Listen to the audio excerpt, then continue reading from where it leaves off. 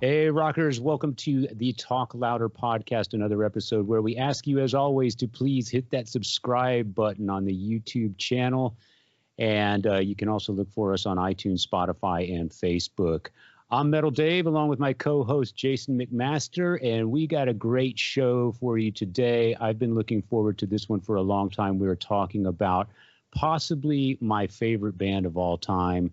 That band is Aerosmith. I say that with the caveat possibly because depending on which day you ask me, my favorite band is either Aerosmith or the Ramones. Today we're going with Aerosmith, and Jason and I have a lot of opinions and memories and stories to tell about the Bad Boys from Boston. And we'll get into all that in just a minute. But first, Jason, what's going on with you? Oh, some more home improvement. And this is kind of interesting. And basically, like a span of about 10 days, I've been commissioned to cut vocals on not one, but two Van Halen songs. Ah, do tell. Very interesting. There's some guys here in Austin who have commissioned me to cut vocals on Right Now, the Van Hagar. Wow. And I know that was kind of, and let me just talk about this for a second. Dude, Sammy's badass. Oh, because I'm having a really hard time cutting this vocal and getting it to where it's even close to like letting it like, okay, I hate saying good enough. You know me, I like a tight ship. You know me well enough to know that, it's like, I'm this close to calling the guys and going, man, this is too hard for me, but it's a great challenge vocally. So I'm just gonna give it hell, and I'm sure everyone will smile. And then the other one is some guys out of San Antonio that I know, and it's a father-son duo that I've done shows with. Broken Teeth has done shows with actually in the past, and Sad Wings and Big Balls. And anyway, they're having me do Love in a Simple Rhyme. Oh, from Women and Children in a Simple Rhyme. Yeah. From Yours in a Simple Rhyme. Yeah. From Women and Children First. Yeah. Yep. And the challenge of that, it's kind of talk sing. Yeah. Right. Well, back in the past, I was treated so coldly. He's kind of this whole game show host kind of thing going on with all the snippets of pterodactyl screams and all that, which, I feel more suited vocally to do that than I am the Sammy stuff, because Sammy he's his own man. He's doing his own thing. Yeah. I don't know of any. I mean, he's like a redneck Robert Plant or something. You know what I mean? It's really weird. Man, you are on with the descriptions today. First, David Lee Roth is a game show host. I've never heard it put that way, but I couldn't agree more. That's perfect. And now, he's the satanic. David Lee Roth is the satanic game show host, and complete evil genius package. Because no one was doing anything like that. I mean, all the crooner type things that he has done that everybody knows him for, but he's like Louis Prima, jazzy, speak vocal, Shubida kind of guy with all the screamy, weird, pterodactyls. And and Sammy is like this kind of classic rock yeller kind of a thing, right? Yeah. He's a great singer. He's great. Yeah. Like really good. Yeah. But I think that he gets a bad rep for just being a little high on Velveeta, the red rocker kind of thing. And then, Van Halen went and got their drinking buddy to replace Roth. And of course they did. Yeah. That's what they want. They want a drinking buddy to be right. Yeah. So I think that, Sammy was actually a really good, we need to do a Van Halen show. What about you, Dave? Well, I'm about I just got my second dose of COVID vaccine about 2 hours ago. So I'm hoping that that doesn't leave me feeling like crap the rest of the weekend, because I've heard that some people breeze right through it no problem, and some people feel like they have the flu for 5 days. So I've got my fingers crossed, but I do know that I'm looking forward to having some of my freedom back, as far as finally visiting my parents for the first time in over a year, and catching up with some friends that I haven't seen in person since, this all started a year ago. So we'll see how that works out, but only 2 hours into it, and so far so good. Yeah. Well, good. Yeah. But I don't want to mess around, man. I don't want to waste any more time. I want to get right into today's topic, because I'm stoked about talking about Aerosmith.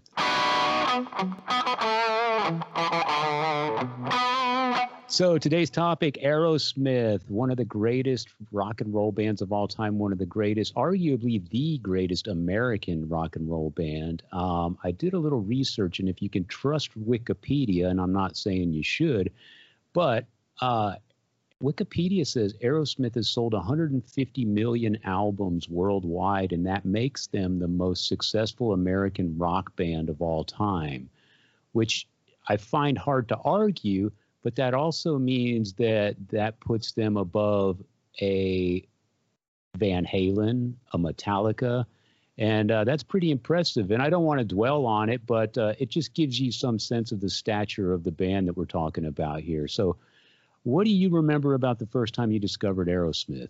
Well, first off, Wikipedia, fact or fiction? Yeah. You know what I mean? That kind of turns it into a whole other story. I'm just gonna be a little frank here and say I don't give a shit how many records Aerosmith has sold. Yeah. And frankly, again, I don't think Aerosmith should worry about how many fucking records they've sold. But I think that it's an interesting sort of like circus point, right? Yeah. They have lived and died and returned from the dead. Yeah. So if they're selling records to a new audience because they've written some very, I'll use fun words, very handy pop songs, right? Sure. They've written some convenient songs, movie soundtrack type things. They've kind of done it all. Now, when I think Aerosmith, I kind of have a cutoff point. But I also want to sort of like look over the fence and say, man, there's some great shit on Pump. Yeah. There's some great songwriting, even though they collaborated a lot. But you know what? They collaborated with people on the first 4 albums, which is what I most importantly sort of like roll around in the grass with, is the first 4 albums. Yeah. I think Rocks and Toys in the Attic, I want to like tattoo them on my soul because they just like everything about them, the tone of the record. It's like when I'm a kid in the 70s listening to those records, more so than, the first couple of records, Draw the Line, Get Your Wings, first album, right? But later on, the first 5 records, you could say, right? I'd say Toys and Rocks. Oh my God. Yeah. It's like the first 4 or 5 Kiss albums, Yeah. But if I had to pick some, it would probably be Rocks and Toys, because everything about the smell of those records worries me that I'm going to have a heart attack with a smile on my face. Yeah. This is so nasty and so heavy and so dark and so weird and so dancey and funky all at the same time. Yeah. I remember the first album I got was Toys in the Attic. I actually bought it on cassette tape. And I remember I was, I was a kid. I was starting to get into rock and roll. I was already a diehard Kiss fan. I was starting to expand my horizons a little bit. And I remember, of course, hearing Dream On and Sweet Emotion and Walk This Way on the radio. And I knew that the older kids on the school bus were digging Aerosmith. So I thought I'd better look into it, right? So I got Toys in the Attic on cassette. And I loved it. It didn't blow me away like the first time I heard Kiss. Aerosmith is one of those bands I kind of grew along with and then sort of learned to really appreciate the older I got. And I didn't dislike them. They just didn't grab me right away. And I think it's maybe because at that time in my life, especially after coming off of Kiss, I'm looking for, over the top, gigantic, bombastic. And Aerosmith was a little more, they were flamboyant, but they were a little more street and gritty and down and dirty and all the things that I grew to appreciate the older I got. And I remember that was my starting point, was a Toys in the Attic cassette. And, and looking back, they just they totally embody everything I personally love about rock and roll. They got an outstanding front man. The songs, especially the early part of their career, were real gritty and dirty, a lot of swagger, a lot of boogie. They had an image. They looked like a gang. They were dangerous. They were bad boys. It was everything. And so Toys in the Attic was my starting point, and then I went backwards and forwards, and loved everything I heard. So they are now probably my favorite band of all time, especially that early part of their career. The first record was really sort of an anomaly because if you listen to it, Steven Tyler's voice hasn't really turned into the voice that we all have come to know. He was sort of trying to imitate some of his blues influences and his James Brown and Motown type influences. And Dream On is really the only song on that first record where he sounds like the Steven Tyler that we all became familiar with. And then after that first record, I think he got comfortable with his own voice. And I mean, for my money, he's the best voice in rock and roll. I love everything about his voice. And then going into the later part of their career, there were some hits and some misses, but I will say anything that Steven Tyler is singing, I'm going to pay attention to it at least a couple times because of that voice. Where would you rate Tyler as a singer, being a singer yourself? I think that there's something about his voice a lot of people don't realize. He obviously worked on developing his style early on, but half the time you could say he sounds like he just woke up. And the other, because of the grit and this screechy kind of thing, and he doesn't really have a vibrato. He's got this cackle, it's almost like when you're on a motorboat and you run across someone's wake, someone who cried, it's like a jackhammer kind of and that's not really a proper vibrato.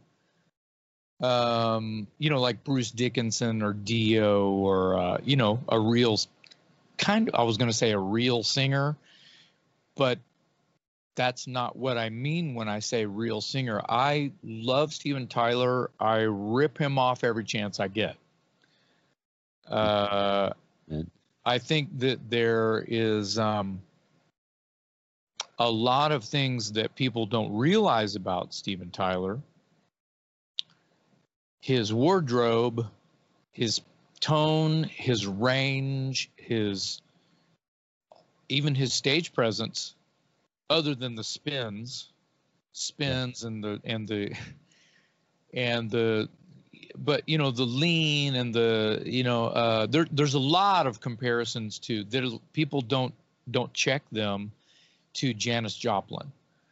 Janis Joplin with the bell bottoms and the stripes and the sequins and the boas and the makeup and the floppy hats and the beads and the hand on the hip and the whole thing. I don't think Janis, had a dancing partner that was just a microphone stand with scarves all over it, but she had scarves on everything else. She had a scarf around her head. Oh, that's Steven Tyler. She had a scarf around everything else, Yeah. So there, there's a lot. When you think about Janis Joplin for a second, and then think about Steven Tyler, there's not a whole lot of difference in tonality, in range, and sometimes even in lyrics. Maybe Janis is a little bit more hippie, but they're both hippie. Anyway, Tyler is a madman. I think that he, he's kind of like a David Lee Roth in a big way, where no one really does that. And Roth, earlier in our intro there, I was comparing Roth to, just the crooners, the old like jazz guys and stuff, but he has his own. He's sprinkling heavy metal on top of it or something, Yeah.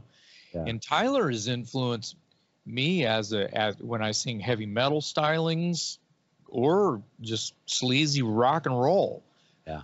I kind of borrow from Tyler, and it fits in both. I mean, maybe there's a little bit more Halford in that, but there's even comparisons in what Halford does and Tyler does. But now let's talk about Tyler's vocal attack. His vocal attack is, it's very interesting, his technique, because I feel like he doesn't sing a whole lot louder than I'm talking right now. Same with the Brian Johnson, right? Yeah. Because it sounds like it's a scream. Yeah. It's not a scream. It's not a scream. It's a controlled amount of air flowing over your vocal cords.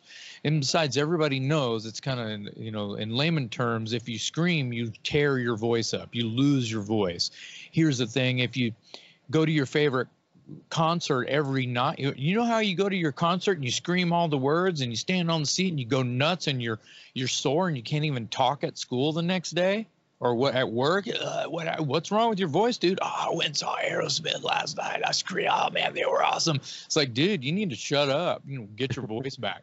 What if you went and saw your favorite band play every night and sang that's like work. That's like lifting weights. Yeah. You would callous your voice. Okay. So you would also learn not to scream.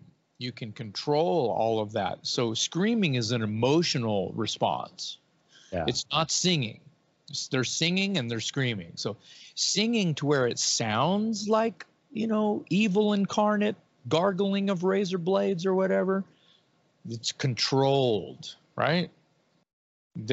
Singers are able to do that without wrecking their voice. Yeah.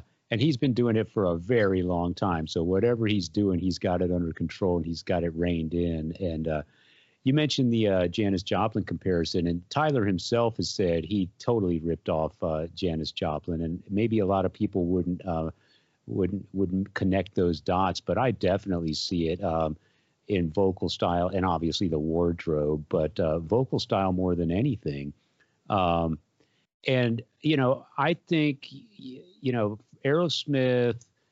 Van Halen gets a lot of credit or blame, whatever your preference is, for sort of kickstarting the whole hair metal scene. But I would argue that Aerosmith is kind of, Van Halen was covering Aerosmith songs when they were a bar band. So I think Aerosmith was kind of the first American band that came along that had this really out there front man who was just all over the stage, high energy. The band, just had this look and this energy on stage. And, they were no strangers about, singing about partying and having a good time and that sort of thing. And I think that they're sort of the kings of the whole sleaze rock thing, if you think about it. And then you go back to the lyrics, and that just adds to it as well. You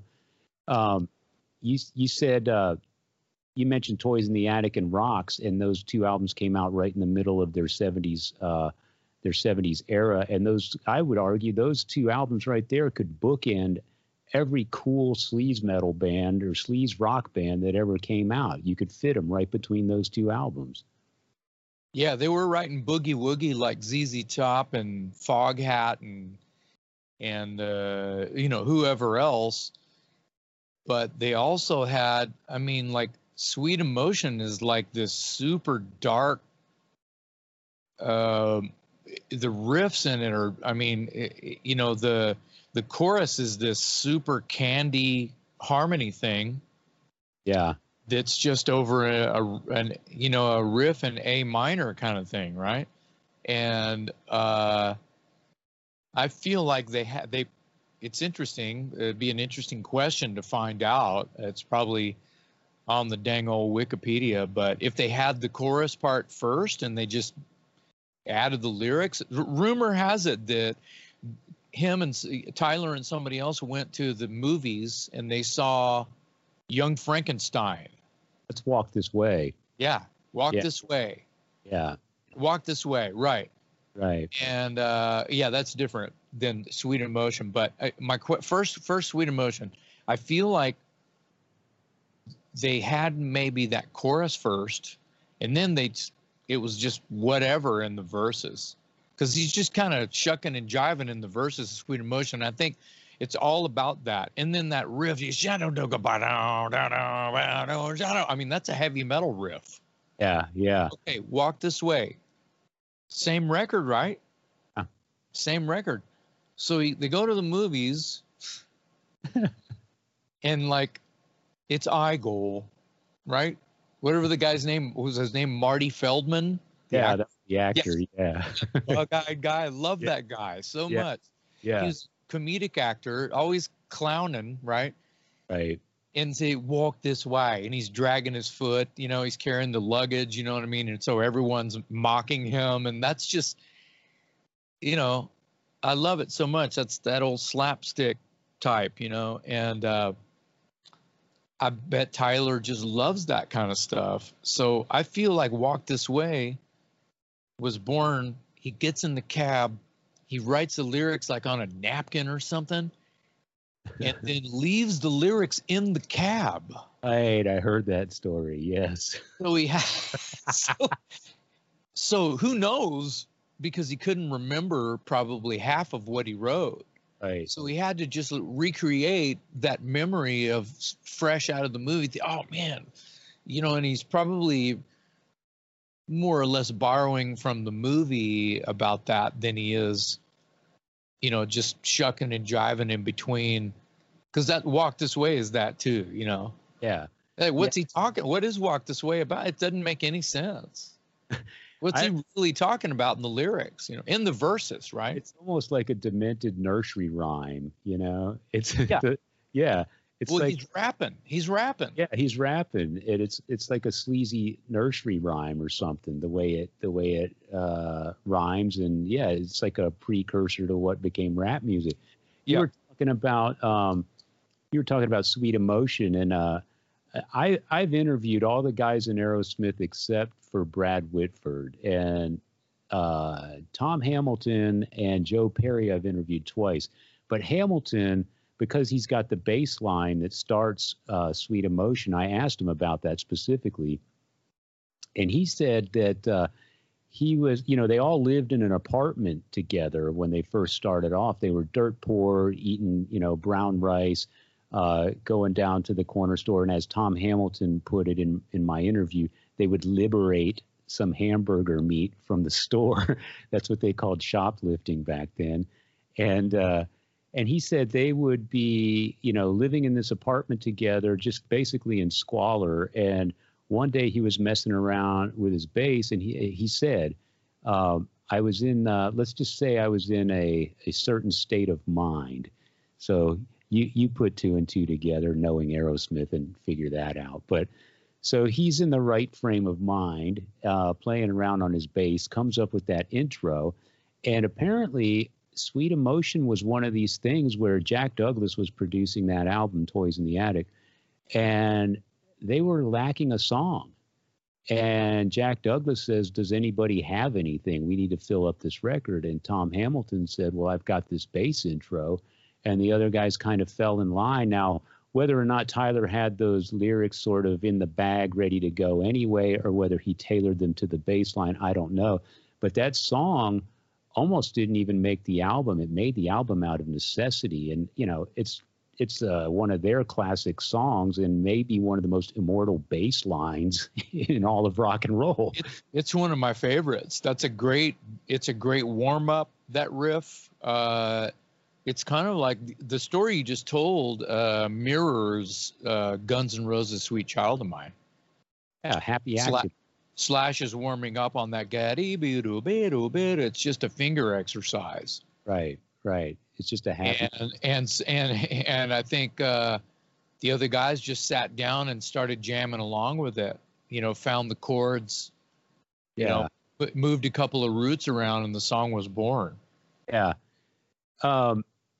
You mentioned Toys in the Attic and Rocks, and obviously those are probably the greatest, most revered Aerosmith albums out of a catalog that's full of highly revered albums. What album would you go to if you couldn't pick one of those two? What would be your next in line go-to Aerosmith album?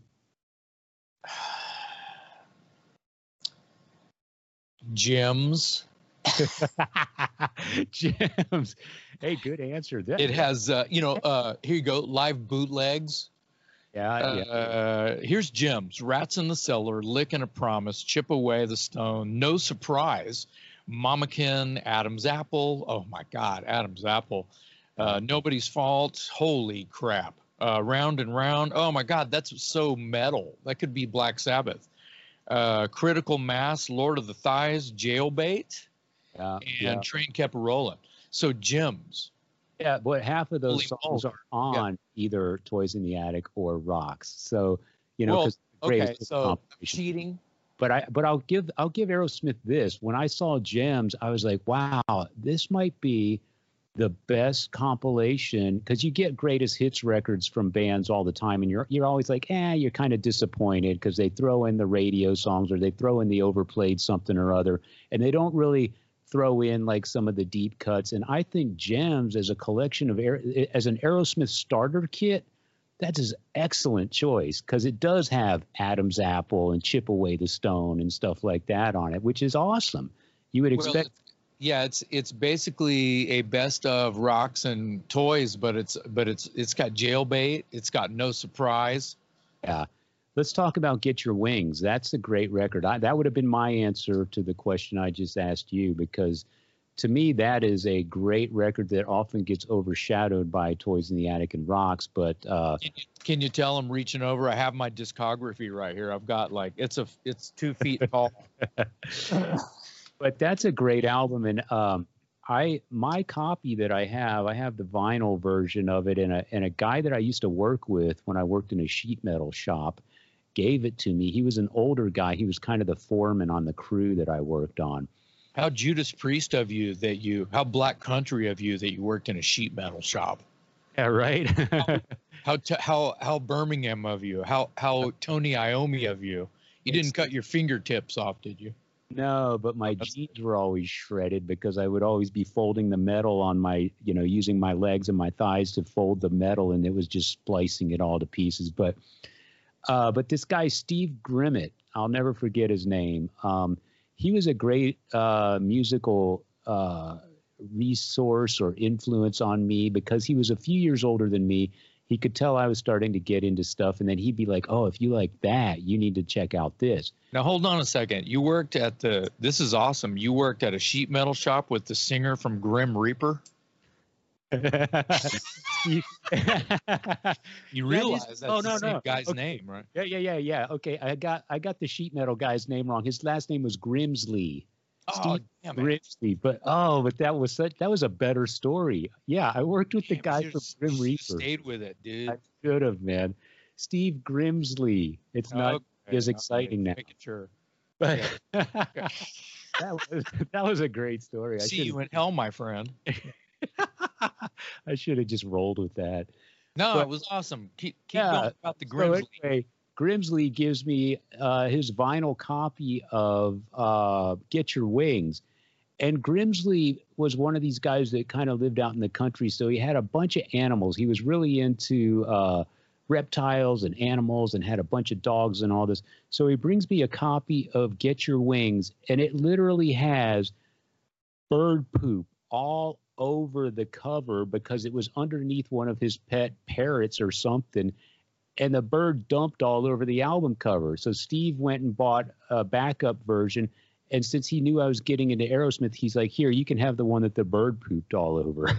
Yeah, you can have these you know, the nuclear, the ground zero of the next bird flu on your turntable. Well, I brought it home and I listened to it. The record plays fine. The cover just looks disgusting. And I was like, you know, it was an eye opener because that record is so good. I mean, it's got Lord of the Thighs, SOS. I like Woman of the World. Woman of the World, Spaced. I like Spaced. And of course, Train Kept a Rollin' is on there. And Seasons of Wither. Seasons of Wither, that's an awesome song. Yeah, see what I mean? I mean, that's a great, solid album all the way through.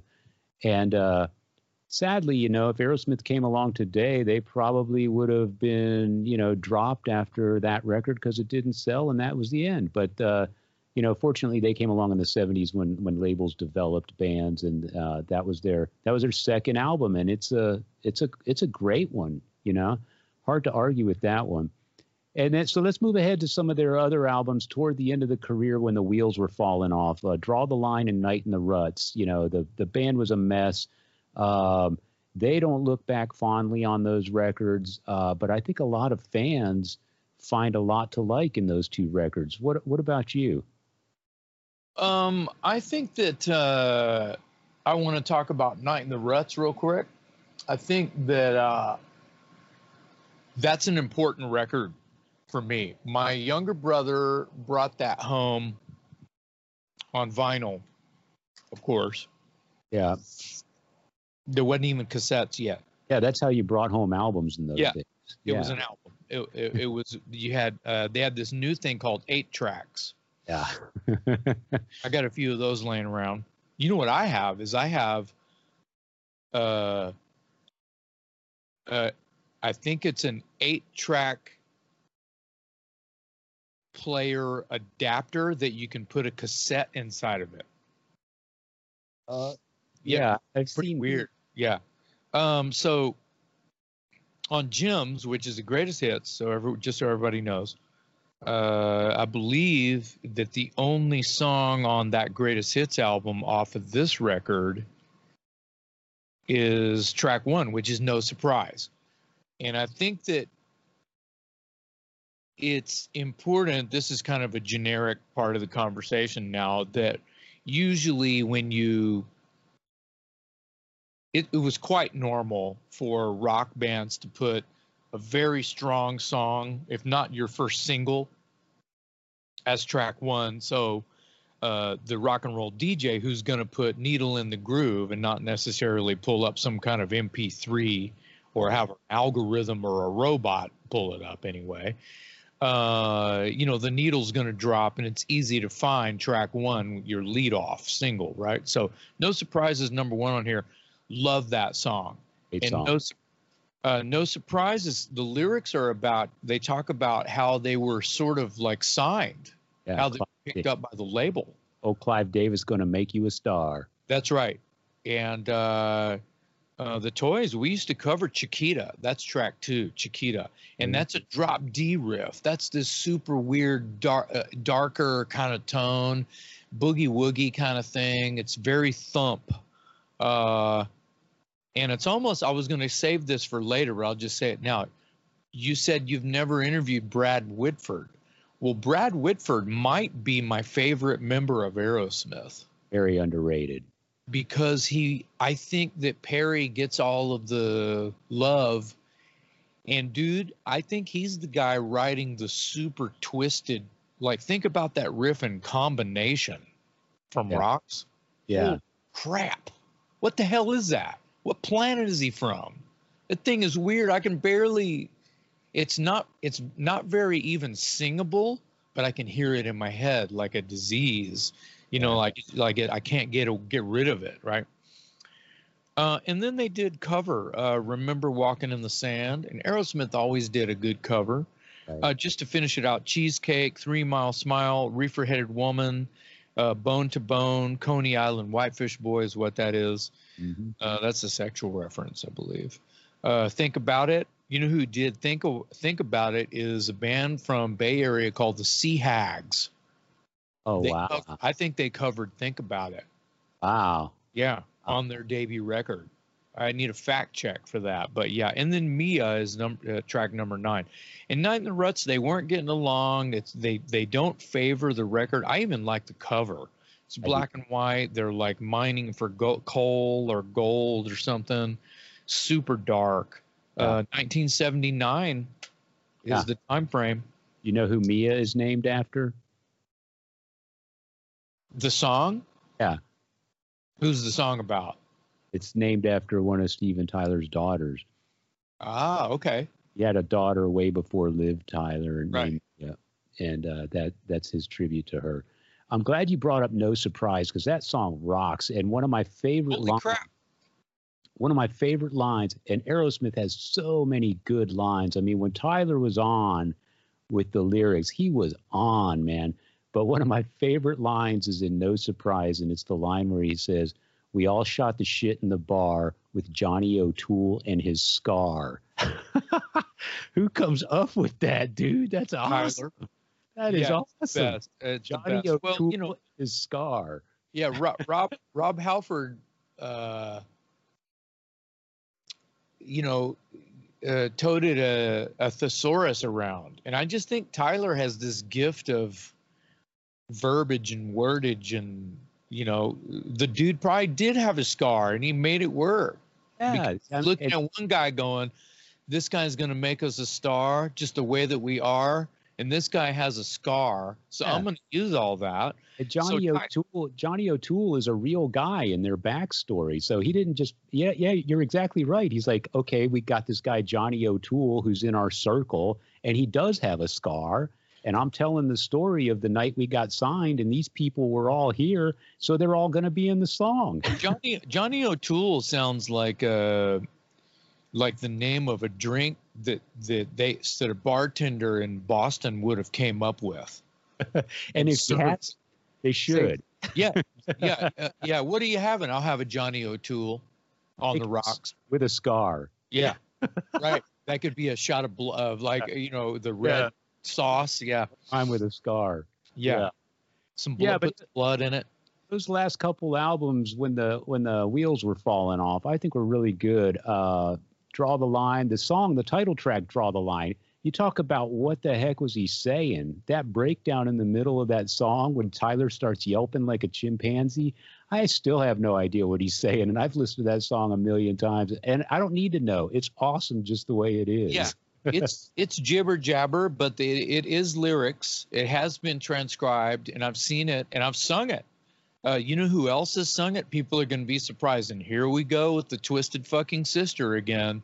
Twisted Sister used to cover Draw the Line.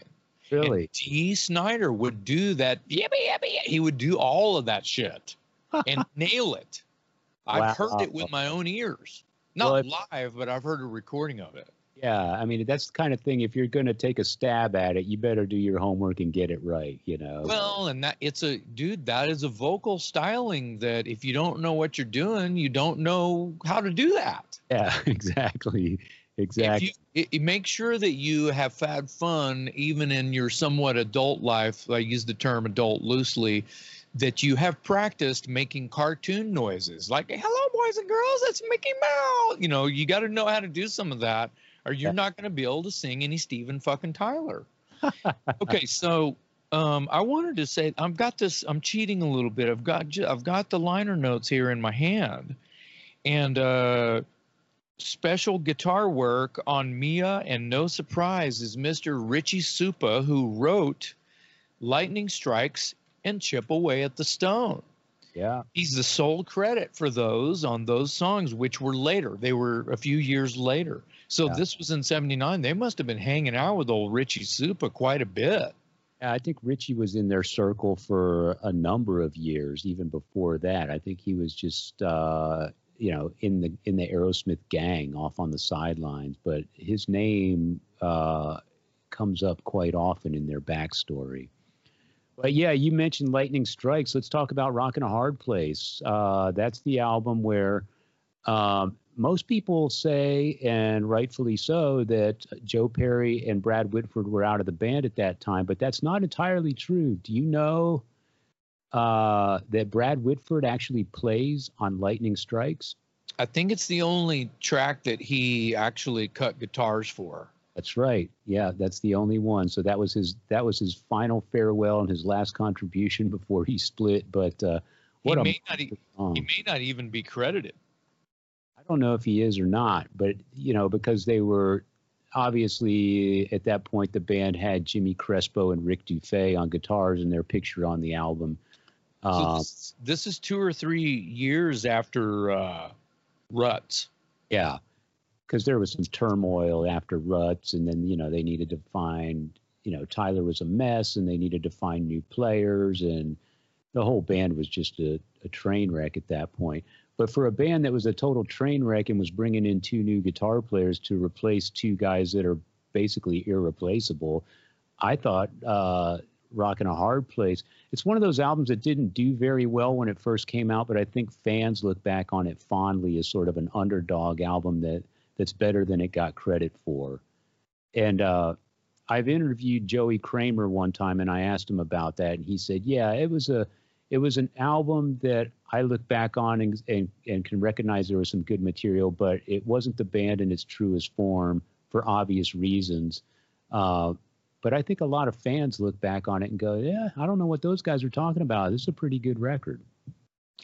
Holy crap, I love this record. Now, it's a little more raw than you would think. No, I guess it's the same production. It's still Jack Douglas. It's still Jack Douglas. Yeah, Steven Tyler gets a production credit on it as well. Yeah. I'm sorry, go ahead. Yeah, according to Joey Kramer, Jack Douglas was brought in to mop up. I think Aerosmith might have tried to produce it on their own, and it was going nowhere. And it was, the record was 3 years in the making. And finally they said, we got to get this done. Let's call our old friend Jack because he's a pro, and let's get this thing buttoned up. And I think that's why you see his name on the album. He deserves to be credited as a producer, but it didn't start off with him in the studio. Right. Well, there's a Tony Bongiovi on here. And there's a slew of engineers.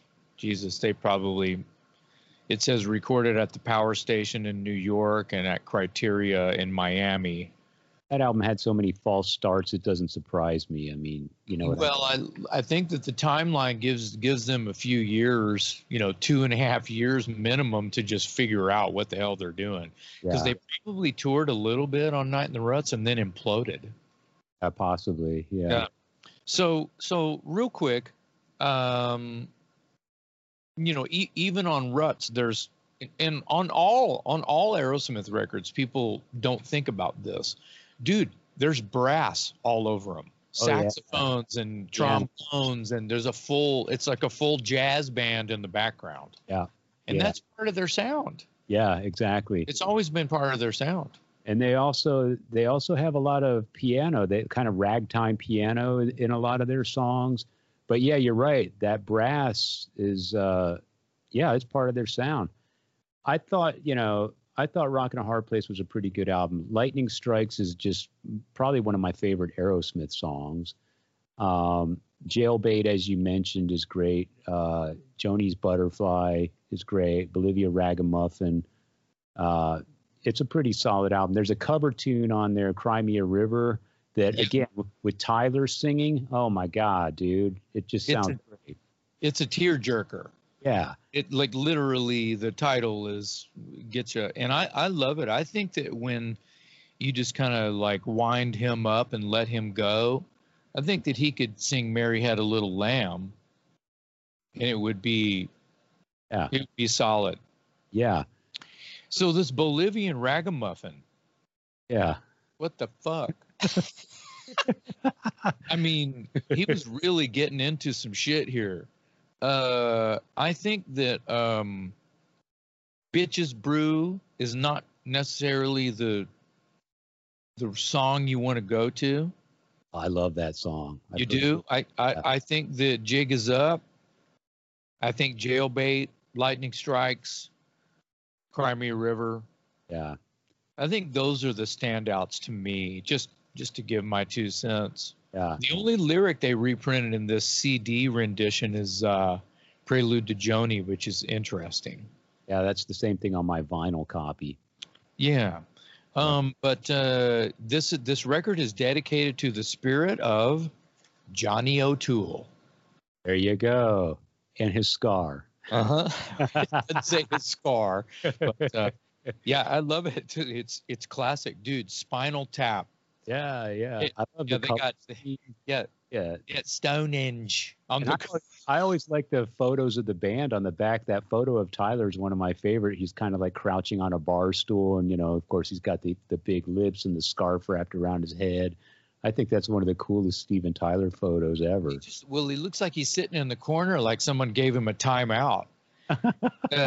Hamilton's wearing a cobalt blue leather jacket that looks like something that Paula Abdul wore in her videos. He's not scoring any points with me on that. Well, Dufay's looking like he's wearing an ugly Christmas sweater, and that Dufay's hurting, and Crespo looks right, but he looks like they took the shot and he said, "Wait, I wasn't ready." That's what that looks like. And poor Joey Kramer, he looks like he's modeling for a JCPenney catalog. The cover is I think brilliant because it's Stonehenge. Ah. The record's called Rockin' a Hard Place, and they've got Stonehenge on. And when did Spinal Tap come out? I don't know, 80, 81, something like that. I mean, it's about the same time. It's prophetic. Yeah.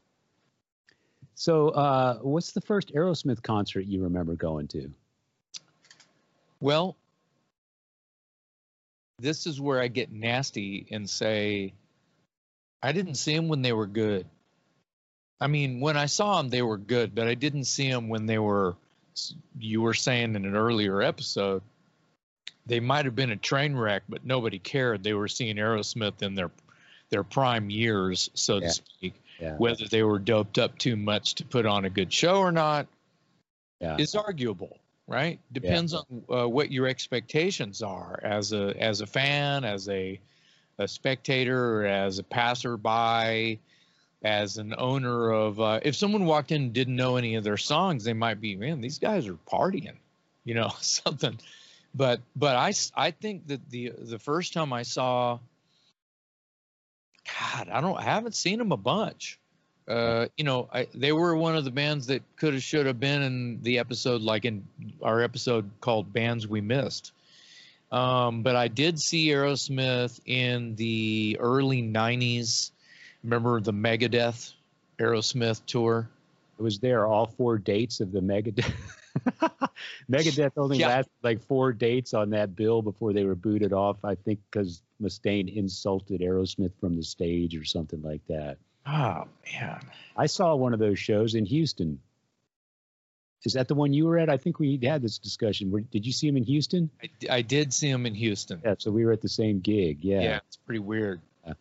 The first time I saw them was I had been waiting to see them because at this point I'm a huge fan, and I remember them coming to San Antonio when I was in high school. It was the Rockin' a Hard Place tour, and Rose Tattoo was the opening band, but I didn't get to go. I was my parents still weren't letting me go to concerts at that point. So I'm dying to see Aerosmith because I'm a huge fan, and they were, in total disarray. Joe Perry's gone. Brad Whitford's gone. Well, they do this reunion tour. They called it the Back in the Saddle tour. It was 1984, and it was kind of a warm-up tour to see if they could get along and then record another album, which ultimately they did. And of course, that album was done with Mirrors. But they did a warm-up tour before recording and releasing Done with Mirrors. And I saw them on that tour. And this is back when you actually camped out for concert tickets. So I remember sleeping in the back of my buddy's Camaro in the parking lot at Windsor Park Mall in San Antonio. And I woke up the next morning and you ran to the door and the security guy unlocked the door at the mall and you went running into the store. And I'm thinking, dude, I'm the third guy in the door. I'm going to get killer seats to see Aerosmith. And I go running, I come skidding up to the counter, you know, and I plunk my money down and I'm all excited to get my ticket. And they show me the map of the arena and they're like, okay, everything down here is taken, but you can, you know, I'm up in mezzanine already. And I'm like, I'm the third guy in the door. How am I mezzanine? And they're like, well, tickets have been on sale at 3 other locations throughout town about 2 hours earlier before we opened up. Well, and there wasn't any rules against scalping at that point. Yeah, and and of course, I was naive at that time. Of course, you know, the first 20 rows probably went to radio people and all this stuff, but I was really heartbroken because I thought I was the third guy in the door and I was going to get great seats, but I didn't know that there were other outlets in town that had been open for 2 hours. But I did see them on the Back in the Saddle tour just before the Done with Mirrors album. I remember Black and Blue was the opening band, and I was excited to finally see them. And they were, you know, they've mentioned in books and articles and stuff that they were still kind of a mess, but I didn't care. I was seeing Aerosmith. They were fine as far as I could tell. I was excited. So that was my first Aerosmith show. And I've seen them well, I shouldn't say countless. I've seen them numerous times since then. What year was that? That was 84. So I also didn't see them when they were the Toxic Twins in the 70s and all that stuff. Yeah.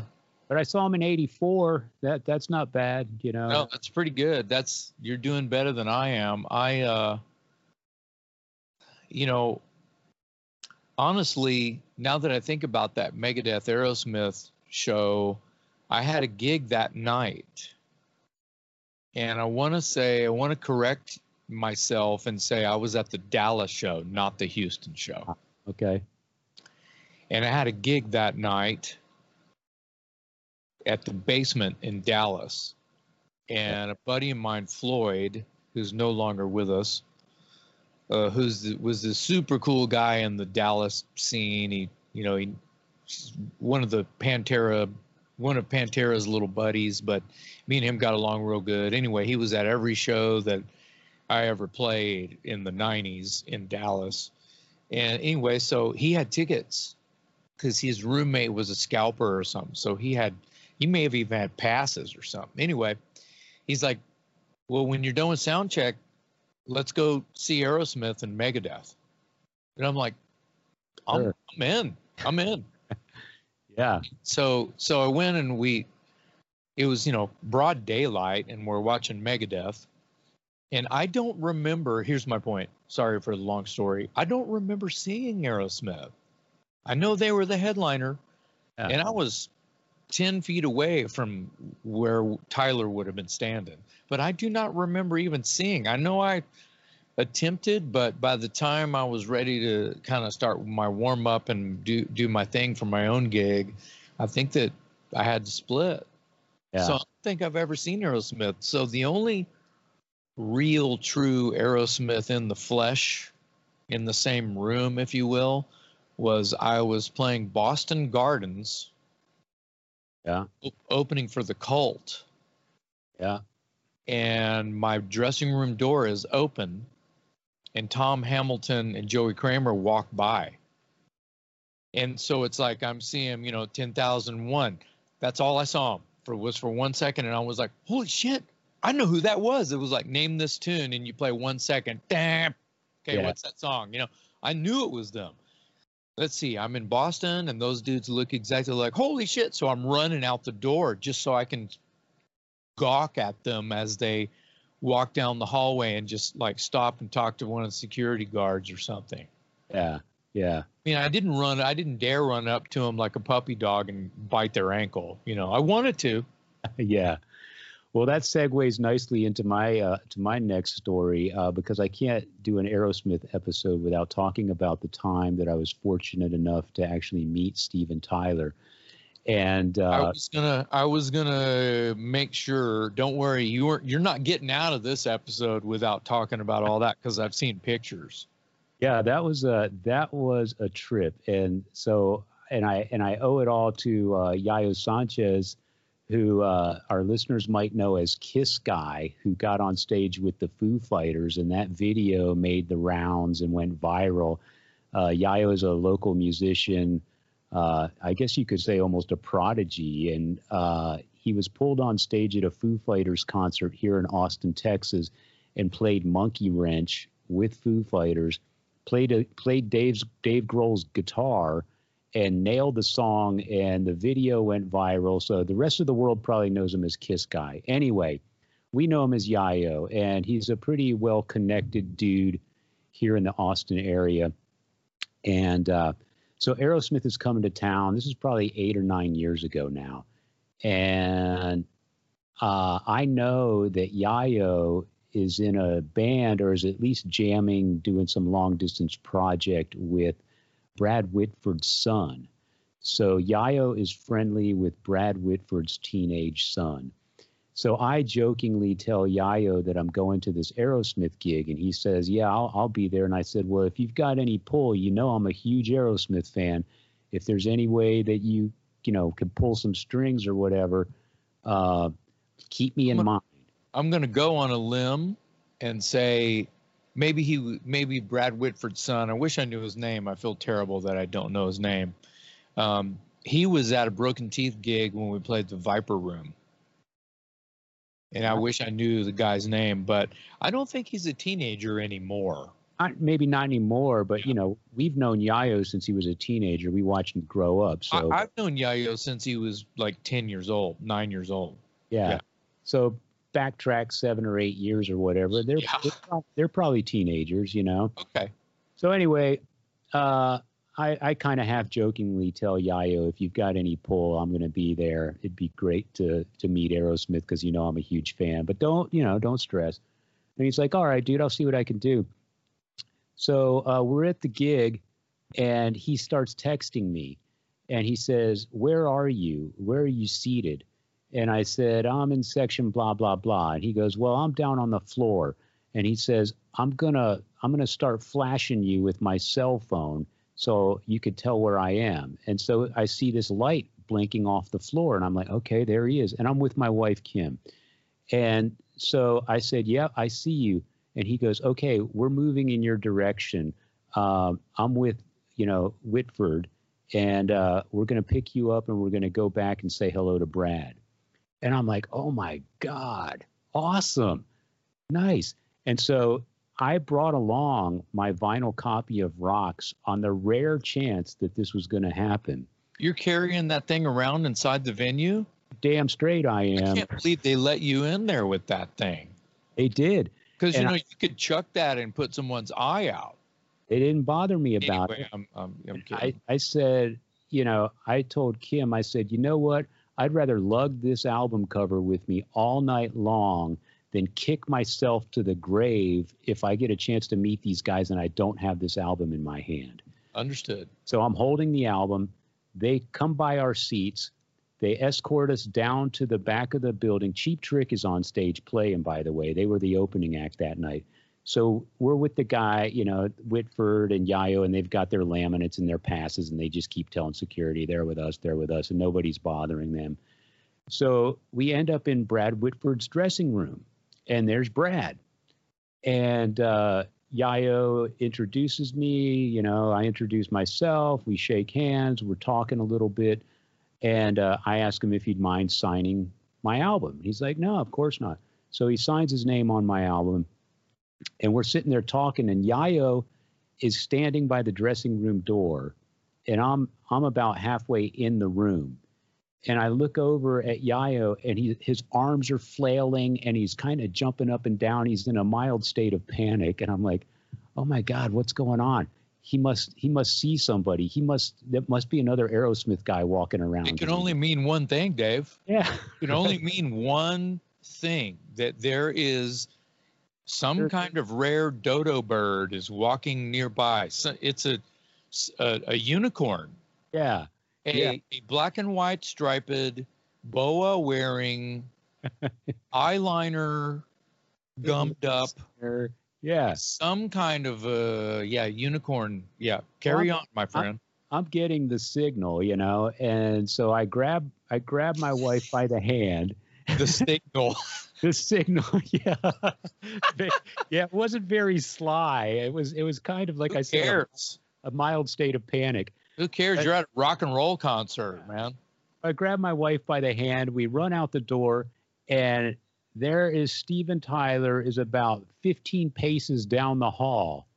And I get out the door, and I see him, and I'm like, just instincts just took over. And I shouted, I said, Steven. And he stopped, and he turned around, and he looked at me, and I'll never forget this. He said, well, look at you. He goes, get over here, man. And I was like, oh, my God. Me and Kim start walking over towards me. He goes, let's step inside where no one can bother us, because he was at his dressing room door. So we step into his dressing room because he doesn't want to be bothered if another crowd starts to form. I'm sorry. So back up. So just so I can relive the moment again, who introduced you to Steven? Introduced myself. Oh, you just walked up and jumped in his face. I said, Steven. And it stopped him in his tracks. And he turned around and he looked at me. And he goes, well, look at you. And he goes, come over here, man. Yeah, okay. Just like floating at this point, you know. Oh, yeah. So I would have started crying like I don't know. I would have just started weeping a little bit. Invites us into his, I won't say I wasn't. I don't know. Yeah. He invites us into his dressing room, and we're hanging out with him. And,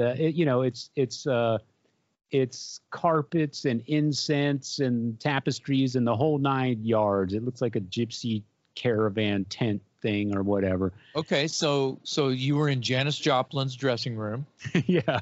Carry on. Yeah, you were in the opium den. So basically, yeah. And so we're hanging out with him, and we're talking, and, you know, he's giving us hugs, and I asked him if he'd signed the record, and he says, yeah. And he goes, man, this was a great record. And I was like, yeah, it sure was. And so I probably would have cocked off to him and said, you don't have to tell me that. You're on this fucking thing. You are this record. Oh my God. Yeah, I wouldn't have let him talk, I don't think. Well, he was kind enough to sign it, and he asked me my name, and so he could actually he signed it first, and then he says, who's this for? And I said, me, my name's Dave. And he goes, Dave, and he writes Dave on the album cover. And I think he did that so that I wouldn't take it and sell it on eBay the next day, which I would never dream of doing. But if you look at the signed album, it's got his signature, and then off to the side, it's like ... Dave. And I was like, I don't even care, man. So we're hanging out with him. He couldn't have been nicer. We probably spent 20 minutes in his dressing room before he goes on stage, and it's just me, my wife, Tyler, and one of his handler guys. And we had him all to ourselves, and he couldn't have been cooler, dude. And I was just, you know how they say don't meet your heroes because you'll be disappointed? I couldn't have been more happy with this random, total chance encounter. But I wouldn't have even been in the bowels of the building if it wasn't for Yayo. So I got to give it to Yayo. But meeting Tyler was just me being total fanboy, and I don't regret it one bit because I got to spend about 20 minutes with the man in his dressing room, and he couldn't have been nicer. And then as he's saying goodbye, he's hugging us and everything. He turns around and he gives Kim a peck right on the lips. And I was like, you know what? I don't even care. It's Steven Tyler. Of course not. Of course not. You wouldn't care about that. He sounds very loving. But he's also, and I wasn't there. I don't know, but he's a little creepy. And I don't care about that. Just like you don't care about that. He's a little creepy. Yeah. Well, I don't care in the least. I mean, he was a total gentleman. He was very gracious. And as you said, loving. And, he's the kind of guy that you can't touch without spending $1,500 at a meet and greet. And I had this time to him all by myself, didn't pay a cent. And he was just super, super cool. And I was thrilled. So we're leaving. going back to our seats, I've got my autographed album. Kim is texting her parents to tell them what just went down. And we get back to our seats, and all those people that were sitting around us, they see us coming back to our seats, and they're like, dude, no way. Did you get the album signed? And I was like, yep, check it out. They were like, oh, my God. And I was like, you ain't touching it. You could have left the venue right at that. You were no way. I still got to see Aerosmith, dude. Of course. About to take the stage. So, anyway, that's my Aerosmith story. No, I love it. It's fantastic. First up, there's a bunch of different places I want to take this. Main thing is Yayo is kind of this magical creature as well around here. Yeah.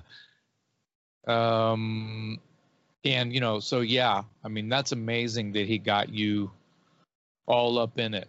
I'll never, ever, ever be able to thank him enough for it. I try and I try and I try, and I know he appreciates me thanking him. He's probably sick of hearing from me by now, but I just can't let it go, man. I mean, I got to meet my rock and roll hero one-on-one in his dressing room, totally private moment, 20 minutes or so. He signed my Rocks album. It's now framed and hanging in my living room right next to Brad Whitford's signature. Let's not forget, this all started with Brad Whitford.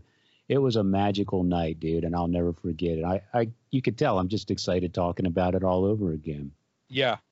But we should talk a little bit about, we should, just to be fair, we should talk about Aerosmith part 2 or whatever you want to call the second. Let me jump into a couple of things about I feel bad that I just called one of my idols a creep, but he's alien. You know what I mean? He's not. It's the magic.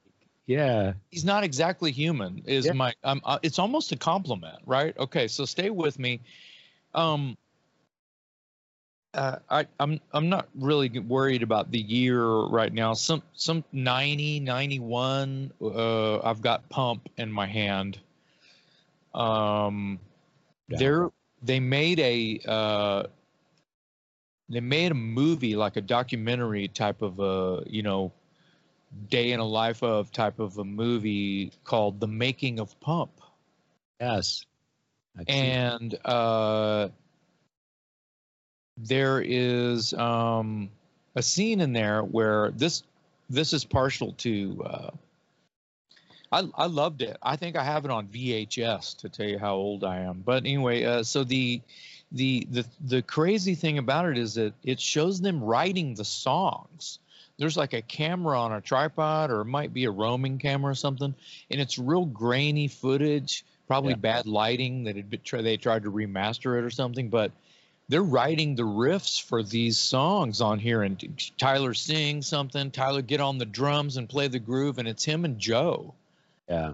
And they're writing all the riffs and putting the songs together. Anyway, I thought that was really awesome to see these, at this point, these masters, these rock and roll songwriting masters put their grooves together.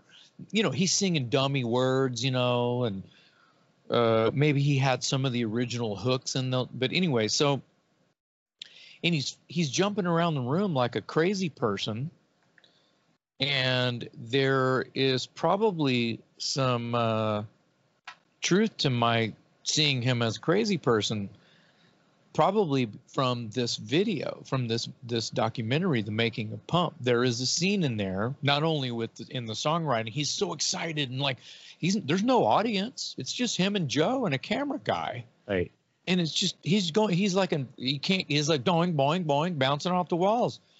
So there's another scene in this film where Tyler is in the studio with Bruce Fairbairn. Am I saying that right? Fairbairn. Yeah, something like that. And and who's no longer with us. I want to get his name right. Yeah, I said it right. Fairbairn. Okay. It's Fair with AI and Bairn, B-A-I, Fairbairn. He's in the studio and they're cutting guitars. It might be Brad or something. And Tyler's in there and the camera is outside like two walls of like, here's a glass right? And then there's a hallway that goes around back, and there's another glass, so it's like I think it's like two walls. So the cameraman's not even in the control room. Yeah. Okay. Stay with me. It's worth it. And it shows Tyler kind of like throwing his hands up in the air, and you hear him, but the part that he's just going off. And Bruce is like, hey man, we're trying to work in here, and you're kind of like slowing me up here, but tell me one more time. Da, da, da, da.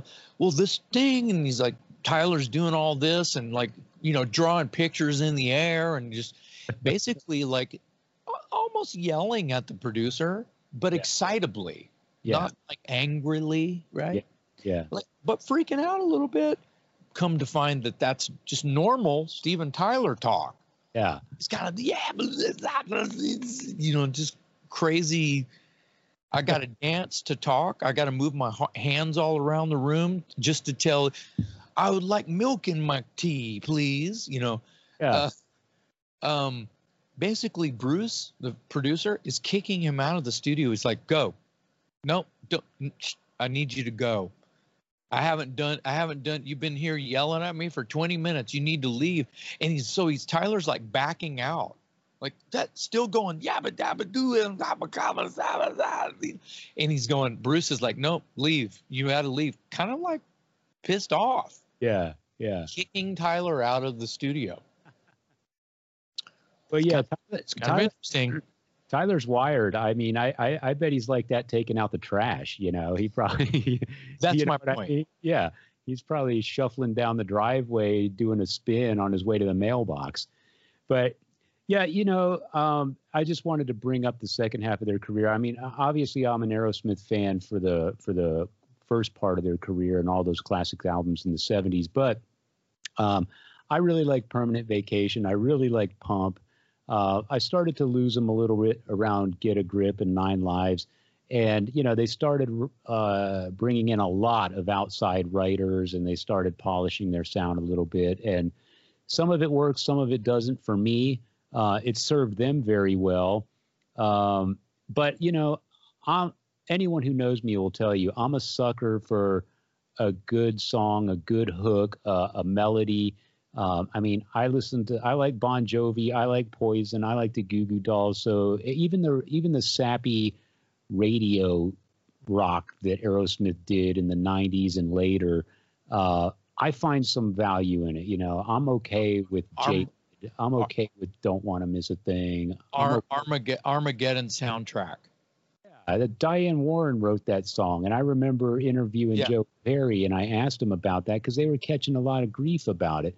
And I said, what do you say to people that give you crap for, using a Diane Warren song? And he says, a good song is a good song. When somebody puts a song like that in your lap, you run with it, And I was like, okay, I'm not going to argue with that, But yeah, they get a lot of grief for their MTV era, and the albums that went with it. But they've continued to be a great live attraction. That time that I met them, like I said, was just 6 or 8 years ago, and they were fantastic. So one of the great live bands, one of the great American hard rock bands, so influential. I mean, they've influenced every band you can imagine. I mean, people might not even realize this, but James Hetfield himself has said that when he was growing up as a kid, Rocks was his album. He wanted to be Aerosmith. And most people wouldn't associate Metallica with Aerosmith, but he worshipped. Oh no! This was, no one's going to remember this, but me. So it's kind of my story. But I was once on the phone with James Hetfield, and they were about to do a show. Hell, it may have been Day on the Green, big San Francisco show, and this would have been about '84, right? Maybe early '85, tops, right? And yeah, probably '85. And he called him the Smith, gonna play with the Smith. Like he was super excited. Yeah. Like he was tailgating already, ready to, like, open for the Smith. He was super excited about it. So I knew, Rocks and Toys, like we started this episode, those are a Bible to me. Yeah. Those are the heaviest and sleaziest things I've ever heard to this day, Yeah. bar none. It's pretty obvious that Aerosmith influenced bands like Guns N' Roses and Faster Pussycat and L.A. Guns and even Van Halen. But, you know, they also influenced Metallica. I mean, Testament did a cover of Nobody's Fault. So they even influenced some of the thrash bands even. Oh, yeah. I mean, they're that great of a band. Yeah, everyone's covered Aerosmith. I've been covering them my whole life. Yeah. So, yeah. And before we wrap up the Aerosmith segment, I just wanted to also throw out there as a major fan, I've read as many Aerosmith books as I can get my hands on, and anyone listening to this who's interested in reading some good Aerosmith books, Stephen Davis, the author who wrote the Led Zeppelin book Hammer of the Gods, he wrote a book about Aerosmith called Walk This Way, and it's probably, of course, I'm partial to Aerosmith, but it's probably in my top 5 rock books that I've ever read. It's really well done. Joe Perry's book is really well done. And Joey Kramer wrote a book called Hit Hard, and that is a really good book. You don't often hear much from the drummer in the band, but he has a lot to say. It's an easy read. It's a pretty, I don't know how many pages it is, 300, 400 or something. It's a pretty quick read, but it's very revealing, very insightful. He's comes from an interesting background. He's always kind of looked up to Tyler in many ways. And Joey, you're talking Joey? Yeah. And when I interviewed him, I asked him, could you tell at an early age that Tyler just had that it factor? And he was like, oh my God, dude. I've known it since we were kids in school, I mean, he's just always been this maniacal, hyper, center of attention, suck the air out of the room, high energy kind of guy as far back as even Joey Kramer can remember. But his book is really good. It talks about his struggles with addiction and his a pretty tough relationship that he had with his dad, and it's called Hit Hard.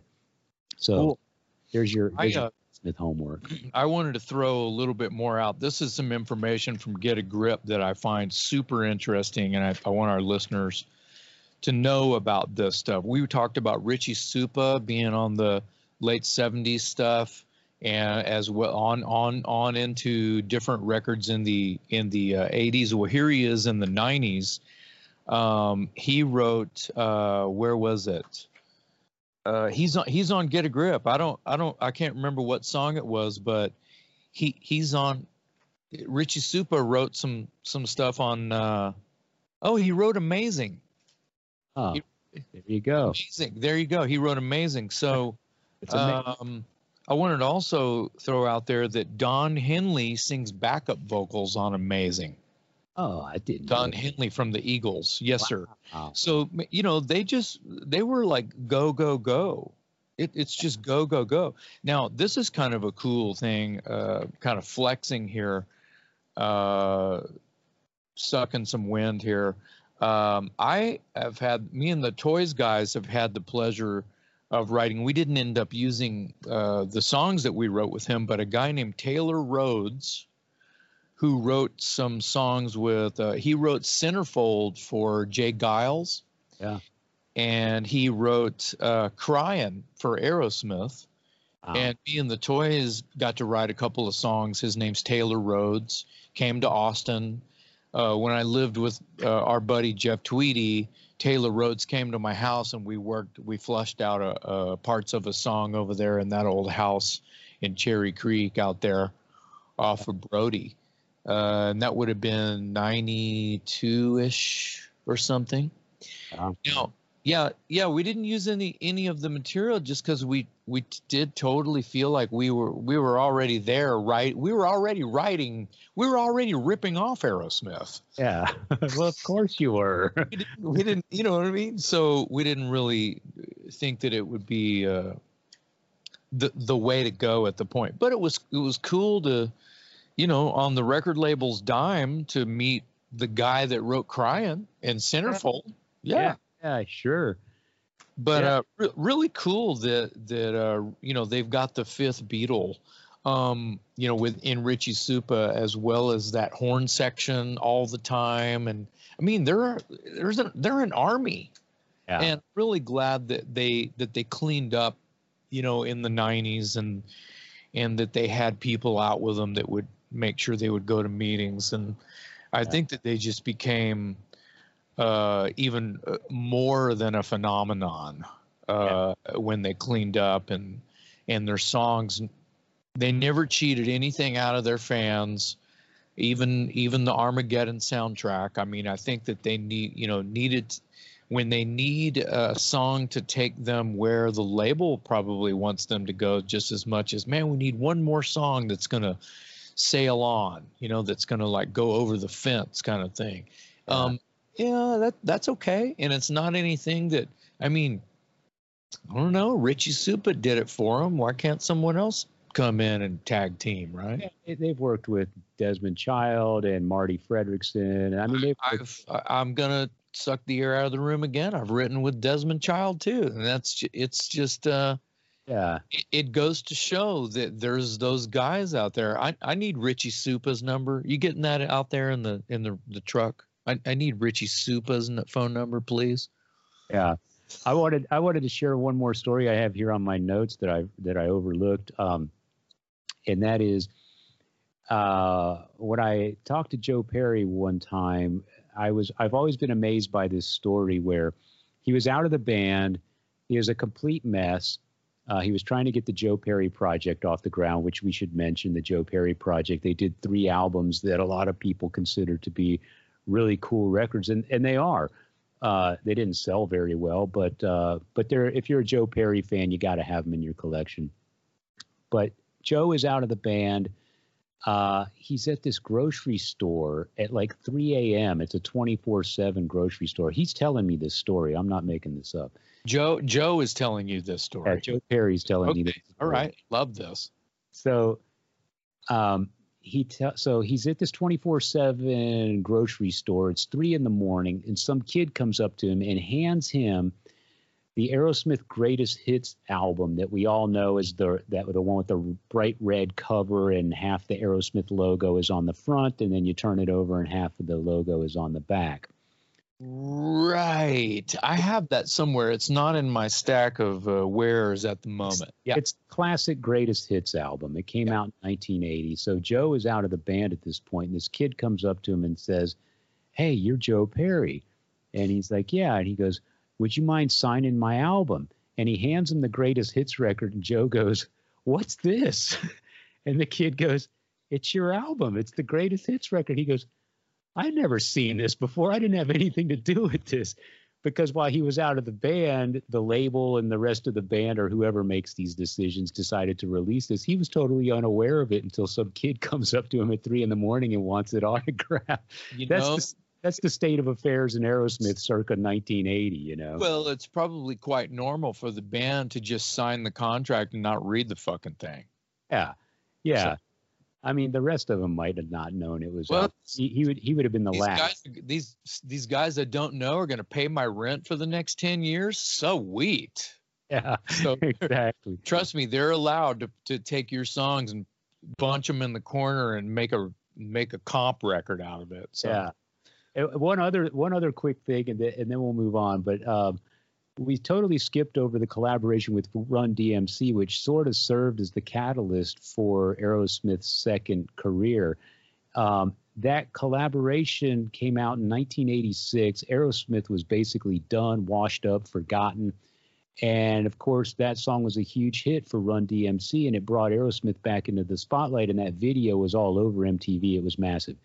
But I read somewhere an interview with the guys in Run DMC, and they were talking about discovering that album, and they didn't know the band was called Aerosmith. They thought the band was called Toys in the Attic because they couldn't make out the Aerosmith logo because you know how, read the logo because it's all squiggly and everything. Oh, that's fucking hilarious. It's like you and me, people of a certain age, trying to read black metal. Yeah, like a black metal band logo.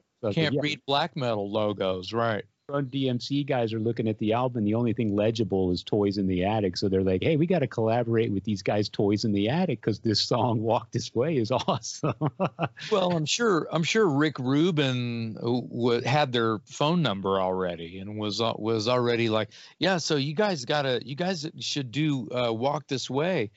You know, the Aerosmith song. What? Aerosmith? What's that? Yeah. Oh, we know a song called Walk This Way, but it's called Toys in the Attic. That's pretty funny. Yeah. There's also something I want to. You mentioned the Joe Perry project. I want to mention the Whitford Homes. Yeah, Whitford St. Holmes. Yeah. The Whitford St. Holmes. I actually have that record. Yeah. And man, that's inspiring. It makes me want to dig that out and check it out. Yeah. So yeah, Aerosmith, one of the greatest rock and roll bands of all time. You know, they were initially dismissed as sort of a Rolling Stones ripoff, and then they were compared to the New York Dolls because they were from the same area. But they certainly carved out their own identity. That goes without saying. And what a storied career through death-defying. And, you know, something else we failed to mention is they're still going to this day, and it's the original freaking band. That's crazy. They're all still alive. There was a hot minute that Joey Kramer wasn't allowed in the room. You know, security wouldn't let him into rehearsals, and you've been replaced, and he got a lawyer, and blah blah blah. I don't know the skinny of that. That's a Jerry Springer episode. I don't really know how to react or what went down. No drums for you. Well, what happened? What do you know the story behind that? So I think the guys in the band felt like he might have relapsed on some pain meds or something, and they considered that to be a breach of contract because I guess they're all under some sort of contract with each other where they're supposed to stay on the straight and narrow and not touch drugs and booze and that sort of thing. And I think they saw this as an opportunity to sort of box him out. And it lasted, like you said, a hot minute or whatever. And then it all blew over and everything's fine. But yeah, I do remember hearing that. And everyone felt like Kramer kind of got the shaft because none of those guys have been saints, obviously. And I mean, even Tyler, you know, they claim to, you know, most people consider the second wave of their career to be sober and straight and narrow and all this stuff. But Tyler's relapsed on prescription stuff. He's not doing street drugs anymore. But, you know, there was an episode where he fell off the stage at Sturgis or something and broke a leg and they had to cancel some gigs. And the band was furious with him, you know. So, yeah, I think they even threatened to replace him. Yeah. I remember them saying that like publicly somehow, somewhere. And I was like, now hold on a second. Yeah. How can you do that? Yeah. I remember that too, because some of the names being thrown around, I think Josh Todd from Buck Cherry was one of the names in the running. And I want to say Scott Weiland from Stone Temple Pilots was spoken to, and you know, it was just a big to do about nothing. And you know, in the end, replacing Steven Tyler is just like, that's just crazy. You know? Yeah, I don't know how that could happen. It's almost he's synonymous with the sound of the band. It's the same with you can't replace Lemmy. Oh, Motorhead's looking for a bass player and a singer. You see, it doesn't. That doesn't work. Yeah, that doesn't work. Well, let's move on. That was great talking Aerosmith, one of my all-time favorite bands, one of the greatest rock and roll bands of all time, highly influential. I don't know if you can throw a stone and not hit somebody that owes a certain amount of their rock and roll juju to the greatness that is Aerosmith. So the messed up thing, Dave, is I know that we could go another hour just talking about it. Yeah.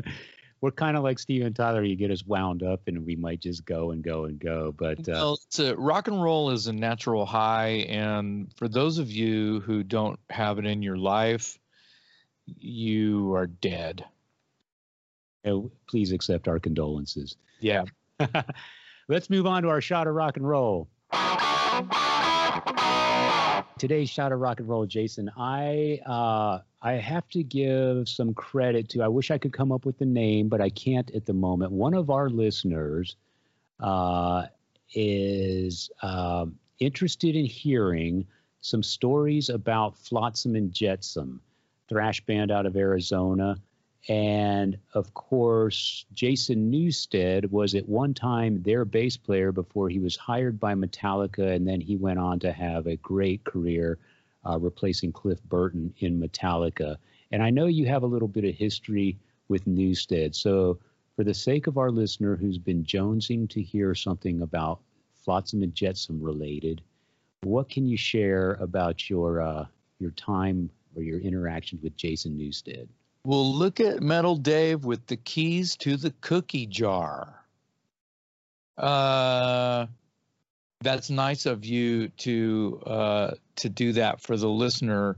I think that it's important that I want to say now that people who are totally digging the show, we love you so much.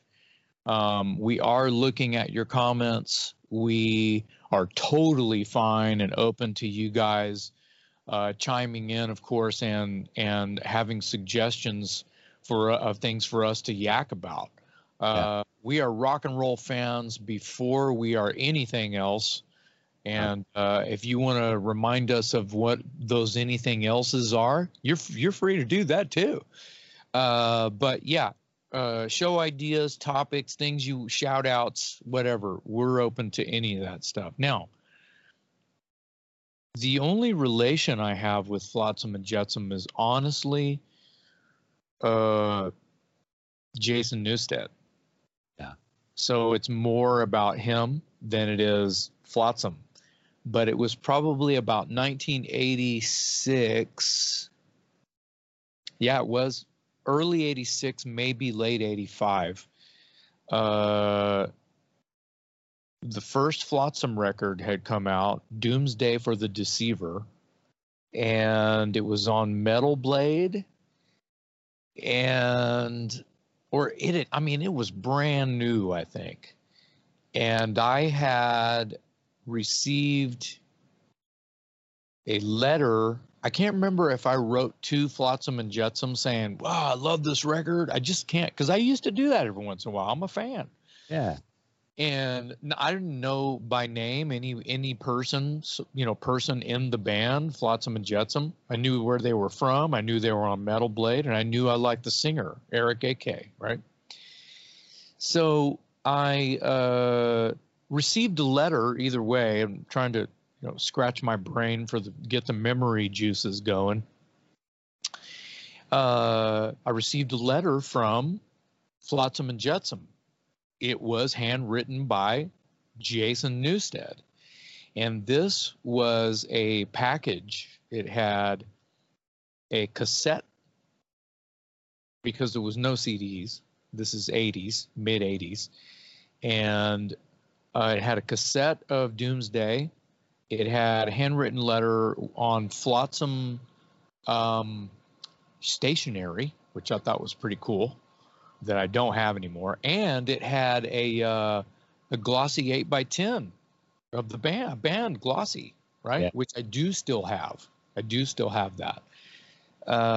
It's close by, actually. But anyway, the letter was a letter to me, or to Watchtower, actually, the band that I was fronting, right? And he was just bubbly and like, I'm such a super fan, blah, blah, blah. We love Watchtower. It might have been he was a big Watchtower fan, Jason Newsted. Yeah. And I don't remember if he gave his phone number. He may have.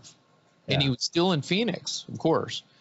But I remember writing him back going, oh, I love thanks for the cassette and the da-da-da-da-da. And, I don't know how he got the Watchtower album, but someone it was probably tape trading. Yeah. I'm sure that was it. Yeah. There was still a Cliff Burton walking the earth at the time this sort of like back and forth between me and Newsted was happening. We were fans of each other's band. Unfortunately, I never got to see Flotsam and Jetsam. Oh yeah, I saw them live one time, original lineup with Jason Newsted, and this would have been after Cliff's death. I was spending a little bit of time in Los Angeles and in San Francisco in late '86. Watchtower had played some shows in San Francisco. I rode with Gene Hoglan back to LA. I'm on the phone with members of Metallica, securing addresses and phone numbers and information. So because I got Doug Keyser, bass player for Watchtower, a Metallica audition. Okay. Yeah. I'm paraphrasing and sort of like fast forwarding just a little bit. While I was there, Flotsam and Jetsam is opening for Megadeth, the very first band at the Country Club in Reseda, which is an infamous venue. And I went to other shows out there later on, but this was late '86, and I'm at the gig. And I bump into Jason, and he's running around because they're about to go on, I think. The first band was Dark Carnival. I think I have the flyer for that show. Anyway, I ran into Jason, and I like, Jason, dude, it's Jason, what's up? And he's like, oh, man, what a trip. Cool. And so we had a quick, like, 30-second, like, oh, my God, it's you in the flesh kind of thing, right? Yeah. And I'm like, did you know that I got Doug an audition with Metallica? He's like, of course I know that, and I'll tell you this before I have to go because I'm about to go on. As you know, Doug is in the top 5, and I'm like, holy crap, And I got that right as he's like, dude, I gotta go, and I'm like, of course you have to go, but that meant that he knew that because he was in the top 5 as well. So Jason and Doug both in the top 5. And then I saw Flotsam just completely destroy, and I saw Megadeth completely destroy, and I'm not sure what Megadeth album that would have been that they were supporting in late '86. What Megadeth album is that? Isn't that Peace Cells? It might be Peace Cells, like on the tail end of Peace Cells. Yeah, you're right. Okay. Yeah. That was amazing. And I remember going in the dressing room for a minute after they played, and there was, like, I don't know, somebody from Rat was back there, and I think Ron Keel was back there. Anyway, that's my only real Flotsam story I had. I kept in touch with Jason after he got the Metallica gig, and saw him every once in a while throughout the years, and I went to his house in Walnut Creek, and I think is what they call that part of it's in the, God, what's it called? It's in the Valley, San Francisco area. Can't think of it right now. It doesn't matter. Yeah. And we were collaborating on some music. He would do that with people sometimes, and have people come in and collaborate with them, and nothing ever really became of it. But and that was years later. That was 10 years after that I got to go to his house out there. But that's it. That's my thoughts. That's as close to Flotsam as I got. I got to see the original lineup in California one time supporting Megadeth, and that was right when he was about to have to leave his band. Yeah. And, you got to hear him tell you that your bass player was in the top 5 running to join Metallica. How else would I have even known that intel, right? So here's the nugget. I got to call Doug that night and give him the news that he wouldn't have even known about. Right. I mean, that came from the horse's mouth. Awesome. Well, there you go. A little bit of Flotsam and Jetsam, a little bit of Jason Newsted. And as Jason McMaster said at the top of that segment, you guys listening out there, guys and gals, continue to shoot us your comments, suggestions, questions. We take it all in. We enjoy hearing from you. And we'll try to throw in a little bit of, your suggestions here and there whenever we can. But that's going to do it for this episode of the Talk. Wait, like and subscribe. Like and subscribe. I was going to do that. Yeah. I'm just jumping in here. I want to say it sometimes. Like and subscribe, everybody. Okay, go, Dave. There you go. Like and subscribe. Yeah. Follow us on Facebook, Spotify, iTunes, and, of course, on YouTube. And wherever you can, hit subscribe, hit like, leave comments, etc. We love hearing from you.